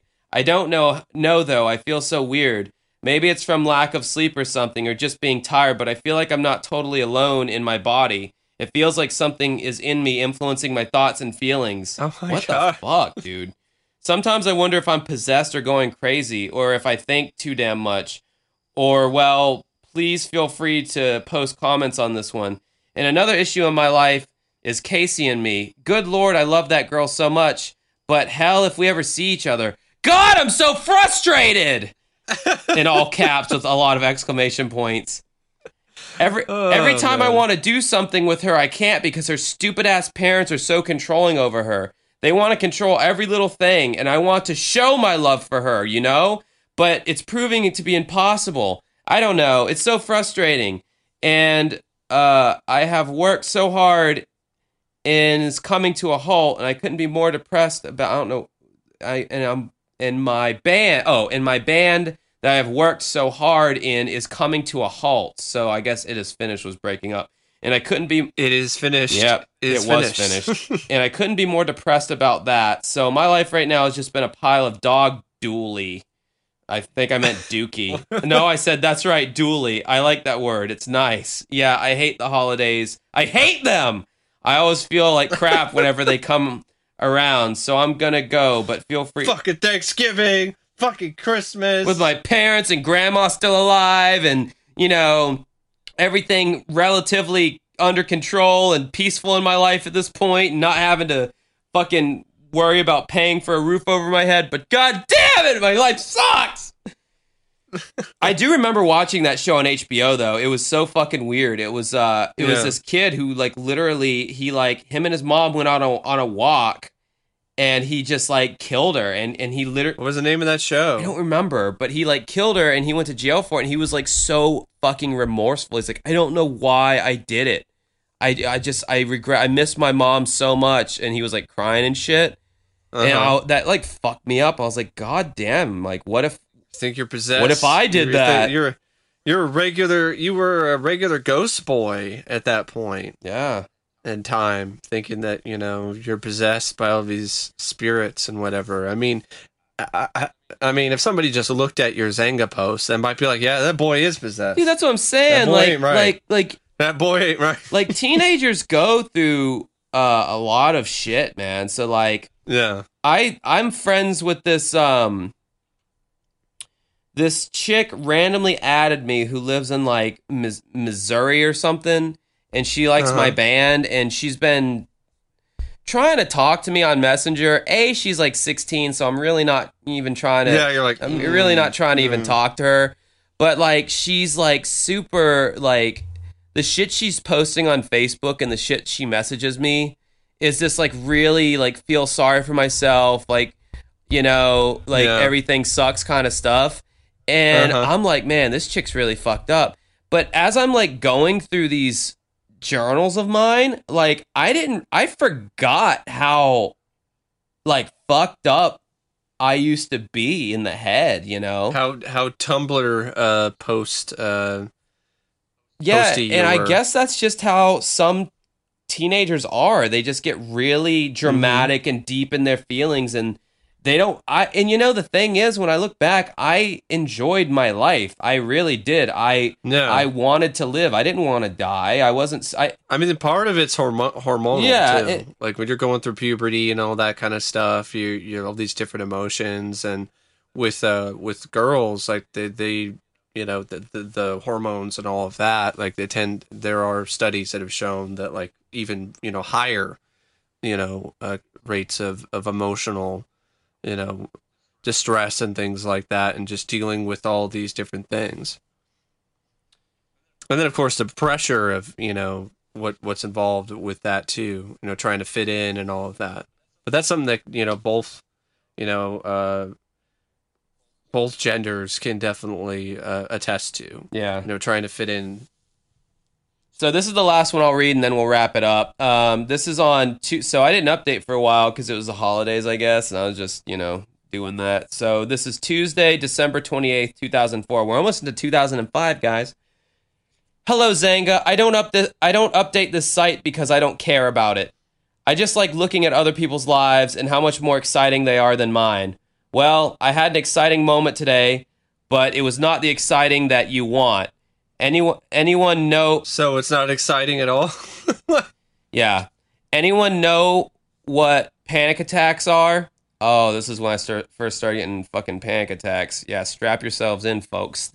So you were mentioning like, oh, it feels like one long panic attack, and you're like, young Josh, you don't have a fucking clue or an idea of my panic. what a real. No, my panic attacks were actually way worse back. I've got them under control now, but back then I didn't know how to control them.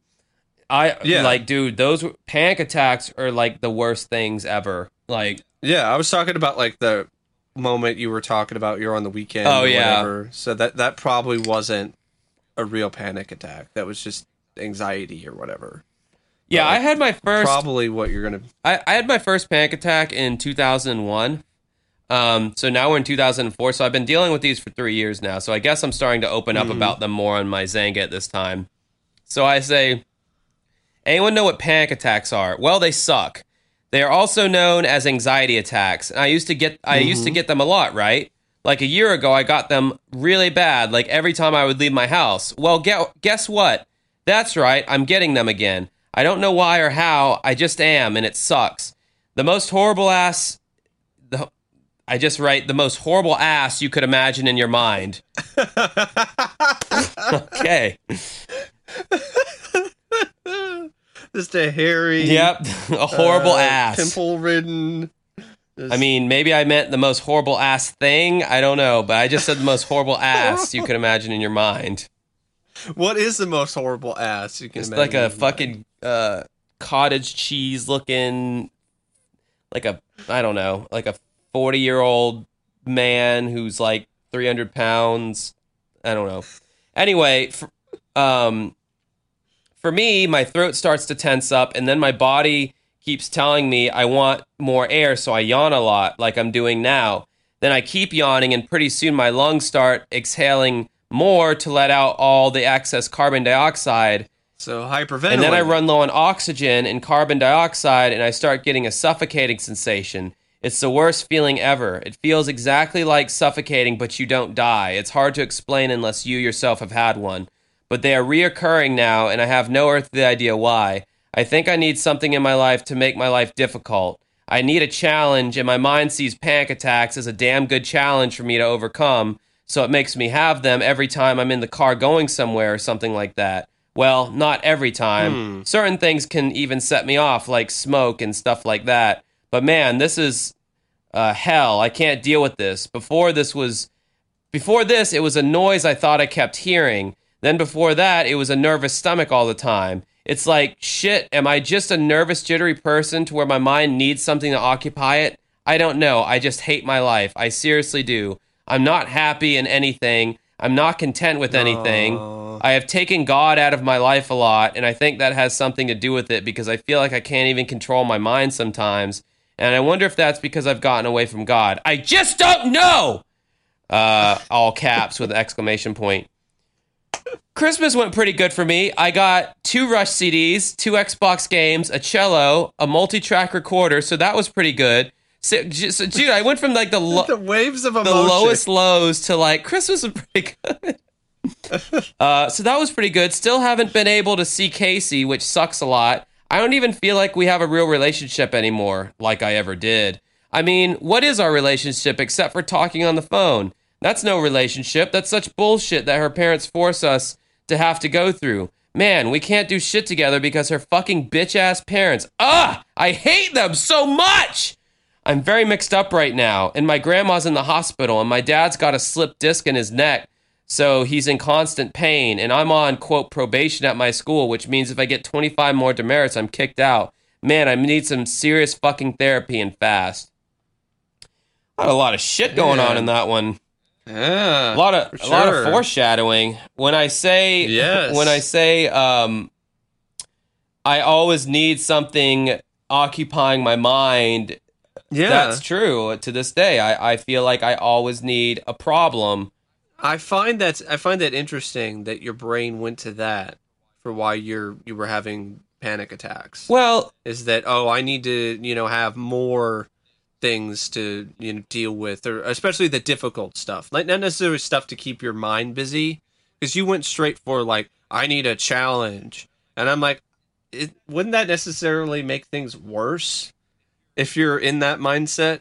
you're doing something more difficult that you can't really wrap your head around, and it would just make you even more frustrated. I think what I was trying to say was that, like, my brain always has to have a problem, and I guess I worded it like challenge, but like it's like I always have to have something that is bugging me, or something that I've gotten a lot better about that over the last few years, to where because that can't be healthy for your mindset to always, you know, I have to have some kind of problem. Yeah, it's you know, I don't know where it comes from. It's literally been there my whole life. I remember being like in first grade and having these, like what I mentioned in this entry, nervous stomachs. My anxiety would be so bad.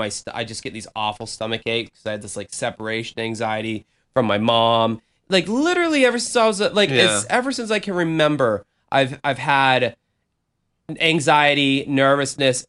Anybody I talk to who has panic attacks, they're like, oh yeah, it started happening when I was 18. It started happening after this traumatic event. For me, from the fucking hop, from the word go in my life, I've had anxiety problems since I was a little kid.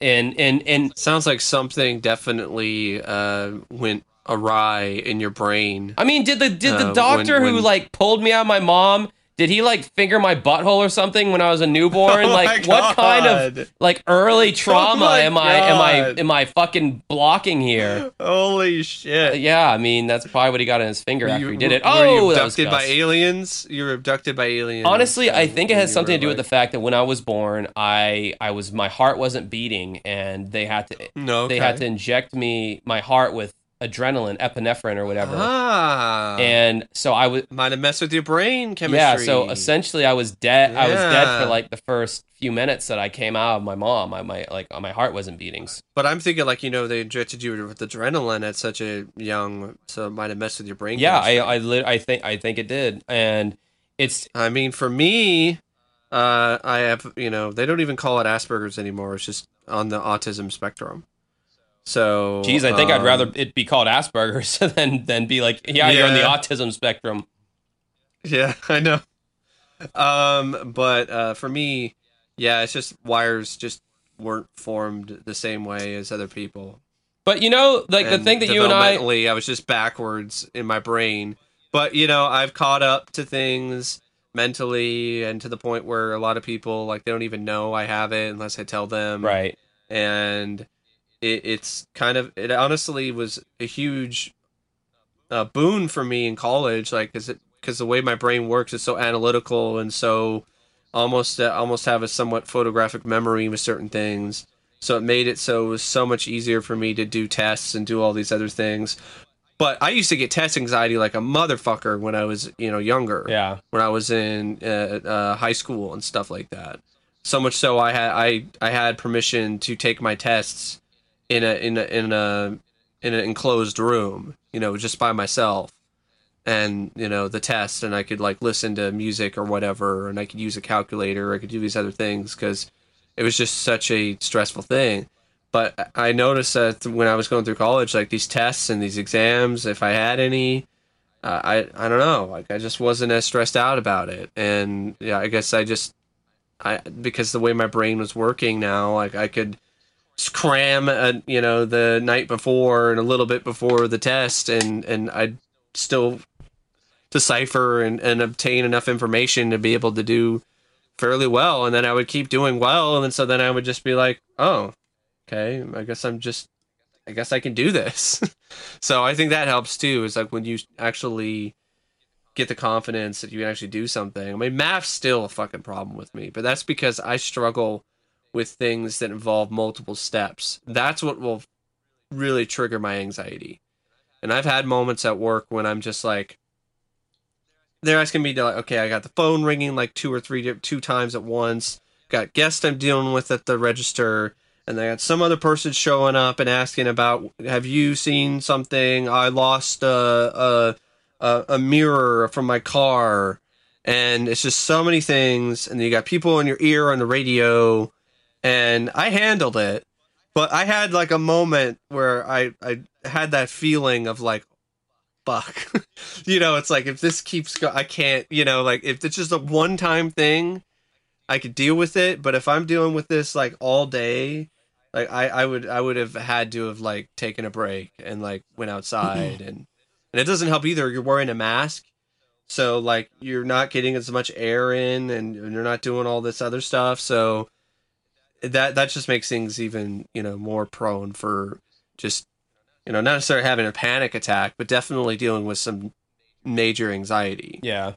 And if a customer, and there have been moments like if a customer, like when I have those moments and a customer's really starting to get on me, then like I am like not at the point where I should be around people. Like it's like I could barely, pull it together, but like I can. My anger and other emotions are a little more trigger happy in those kind of instances, and I'm probably sure you could probably relate to that, where like you're anxious and then it's like just been wound up. Yeah, I mean, I've know. come a long fucking way, just like you Yeah. have. Like Yes, we've you have. both Absolutely. like come a long way with our various challenges, I guess. I used to have to be drugged up all the time to deal with my anxiety. Yeah, me too. I was on fucking Pax. I was like on antidepressant or anti-anxiety when I was Paxil. 13 years old. Like, What Respiridol?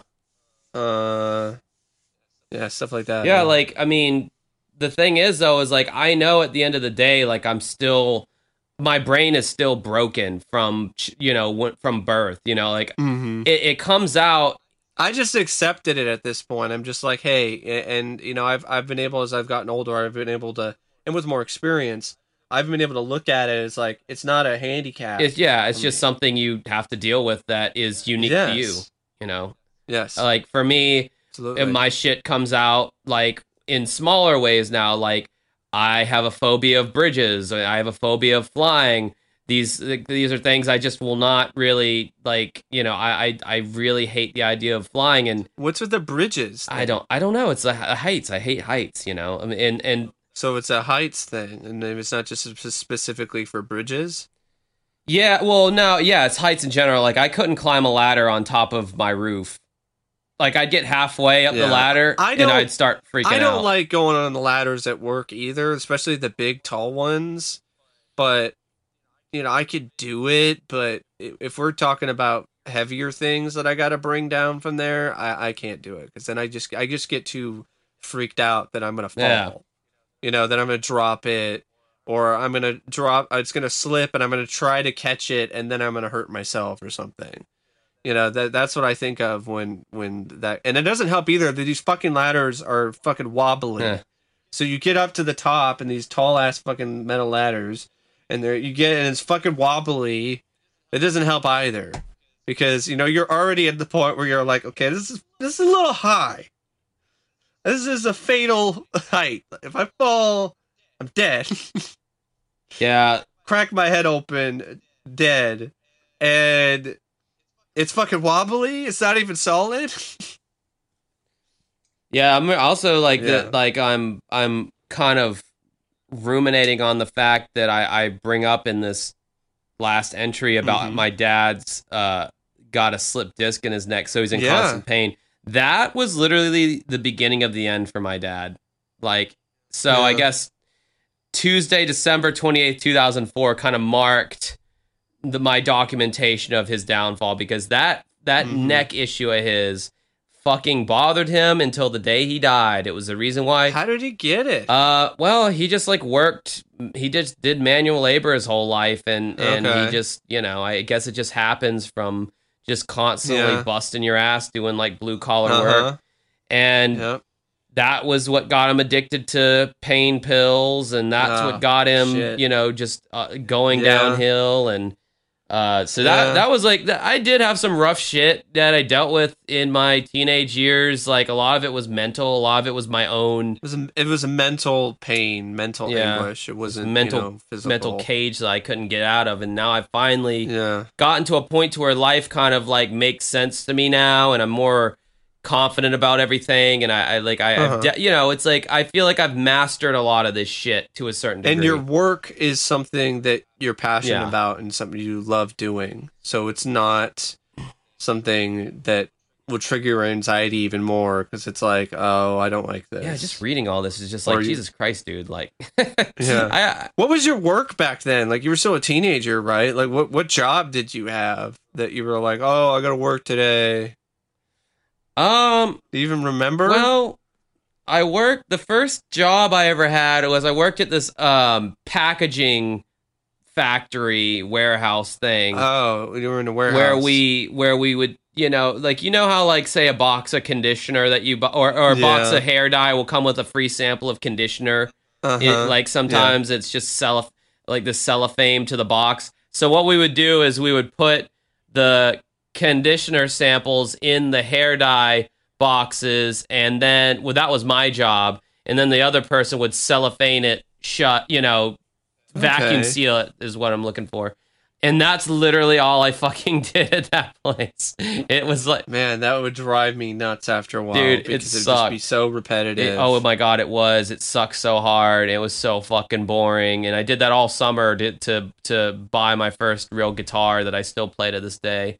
I'm very proud of that guitar. I got it in 2002, and then after that, I worked at Bacardi because my mom worked there, and they had a program for the kids of the employees. They could work there during the summer, and they literally had the teenagers doing the same shit the adults were doing.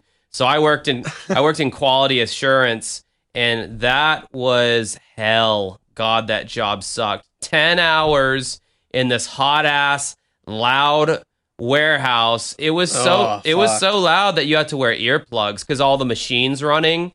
And you couldn't even hear your own thoughts, but at that point in your life, you might be like, "Hey, that's good." You couldn't listen to music because they had to be able to communicate to you sometimes. But it was so loud. Did you have like deadlines? Like, okay, like you need to get this amount of like quotas. I mean, kinda, like, yeah. Like they would have in this amount of time. Since I worked in quality assurance, like we would get these cases of, say, okay, these bottles, the label is not centered. So you'd have to pull each bottle out of the case and check it. And then if you found one with the label wasn't centered, you'd have to put that bottle in a box full of rejects. Fuck. And then you had to replace it with a good bottle. Or it could be the cap had a dent in the top of it.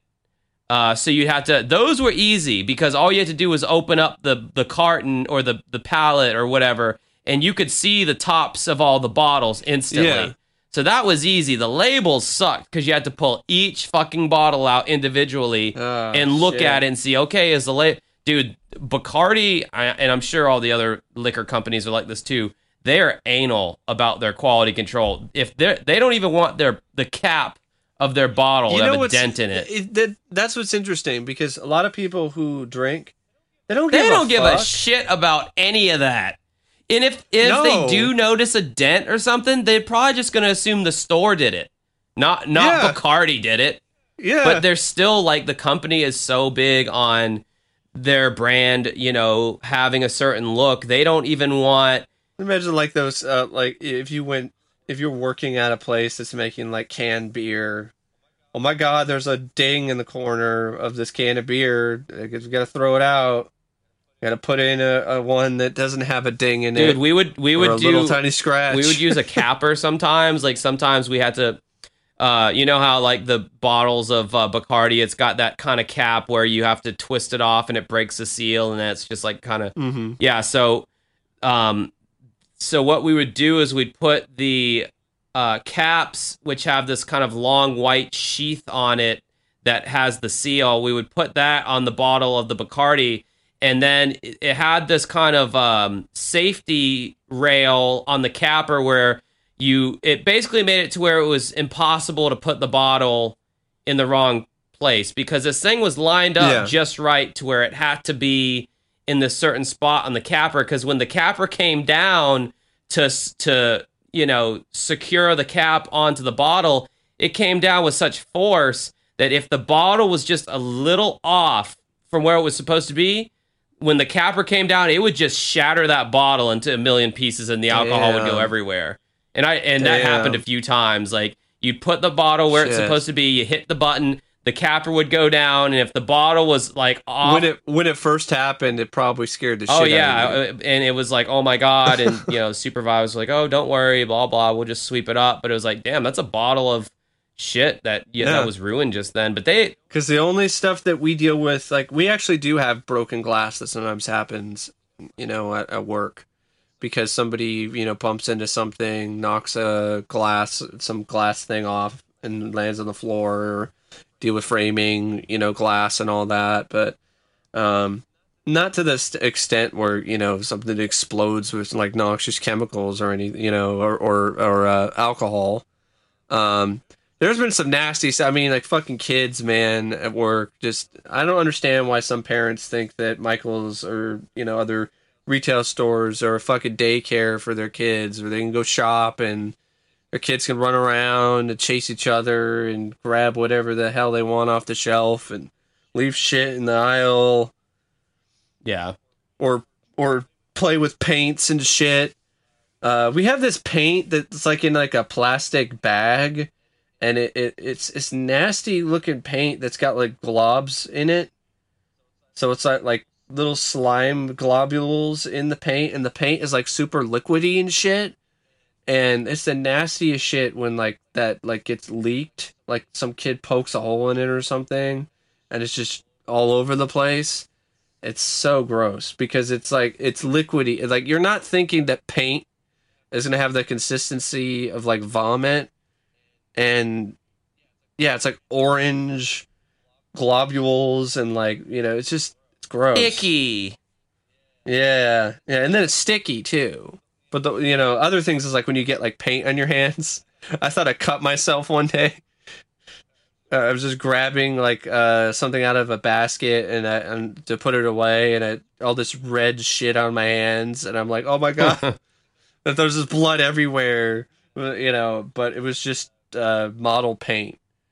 But it was just like, oh my god, Jesus Christ. I've never actually cut myself that bad. I mean, I cut myself with a box knife once, but it wasn't anything that was like, oh, my fingers, halfway off or whatever. I haven't had any like super serious like accidents. Like the only serious accident I had wasn't even that serious. I just slipped at work when I was working at the movie theater in Oklahoma City. I was mopping the floor and in the bathroom, and I just slipped and sprained a muscle in my leg, and I felt it immediately, and I was like, ow, that's not good. And I heard something pop that normally doesn't pop, and I took some time off from work and got it checked out and whatever, and my ankle was pretty, it was definitely, I definitely like sprained an ankle or whatever. And the work was being like an ass about things. Like, they didn't want to actually pay for, the doctor's visit or anything. They were being pretty stingy, fucking lame. And I noticed I was treated differently when I came back to work after that. And I think that's another reason why I got fired from that job. It's because they were all like, oh, he's a liability now. Yeah, probably. Don't want him to sue us or whatever, Mm-hmm. All right, well, let's end this fucking podcast before my life ends. If I get old and die. Just waste away into a skeleton, like at the end of Last Crusade. All right, so that was a podcast, guys. If you want to join our Facebook group and interact with our burgeoning community of almost 2,000 people, that's 2000 bitches. You can go to Facebook, go to the search bar, and type in "Uncovering Unexplained Mysteries," and you can, you're not dumb. You'll be able to find it. It's a group, you know how to find the group. If you want to join our Patreon, you can do so by going to patreon.com/Uncovering Unexplained Mysteries, and for $3 a month, you can get our podcast early as shit. Sometimes, like this week, you'll get it super early, but sometimes not so much. But whatever, you're helping us out either way. And for $5, not only do you get the podcast early, but you get to tell us what you want us to do the podcast about. Maybe some of you are wondering why we talked about were the Dutch the first whites to settle in Australia. Well, that was a Patreon request. you could give us an equally weird topic for just $5 a month. And also, for the love of God, please buy some merch. That would make me very happy. Represent our podcast on your chest with the Inside Joke t-shirt, which shows cartoon characters of Michelle and I and our various inside jokes. We also have mugs and even a goddamn COVID face mask so you can represent your favorite podcast on your face. Speaking of inside jokes, I think Pongo is probably going to, wind up. We'll see if Pongo Pongo catches on. There's a bunch of goddamn critters that are just leaking or seeping their way into my world. Ew. Leaking yeah, I know. That was gross. I was checking my world? phone when I was talking just then, and that's what happens when I get distracted. I say gross shit. And then finally, you can, if you want more of me and Mike, but you're like, I want more of Mike and less of Josh, or I want less of Josh and more of Mike, which is basically saying the same thing. You just said the same You can go to our various YouTube channels and check out our unique content on there. Mike's YouTube channel is youtube.com/OCP Communications. He is a movie buff, which stands for movie buffer. He is a buffer between me and movie. I don't know that was bad. That was not even funny. I don't know what it meant. Wow. Yeah, that was pretty bad. What was the last video you did, Mike? The last video I uploaded is a over 45-minute discussion and review of The Goonies. I love that film. Grew up watching it, and it was actually a request. And I had deleted the old video I did of it years ago, so I needed to review it again anyway. So I did that. I also reviewed License to Drive, which also has Corey Feldman in it. The 80s movie called License to Drive, where the lead character, played by Corey Haim, never actually gets a license to drive. He ends the movie still driving without a license with his new girlfriend. Spoiler alert. Yeah. I mean, spoiler, but a movie that's 30 years old. It's not. It's from 1988. Come on. Damn, that's. And then I also I was born.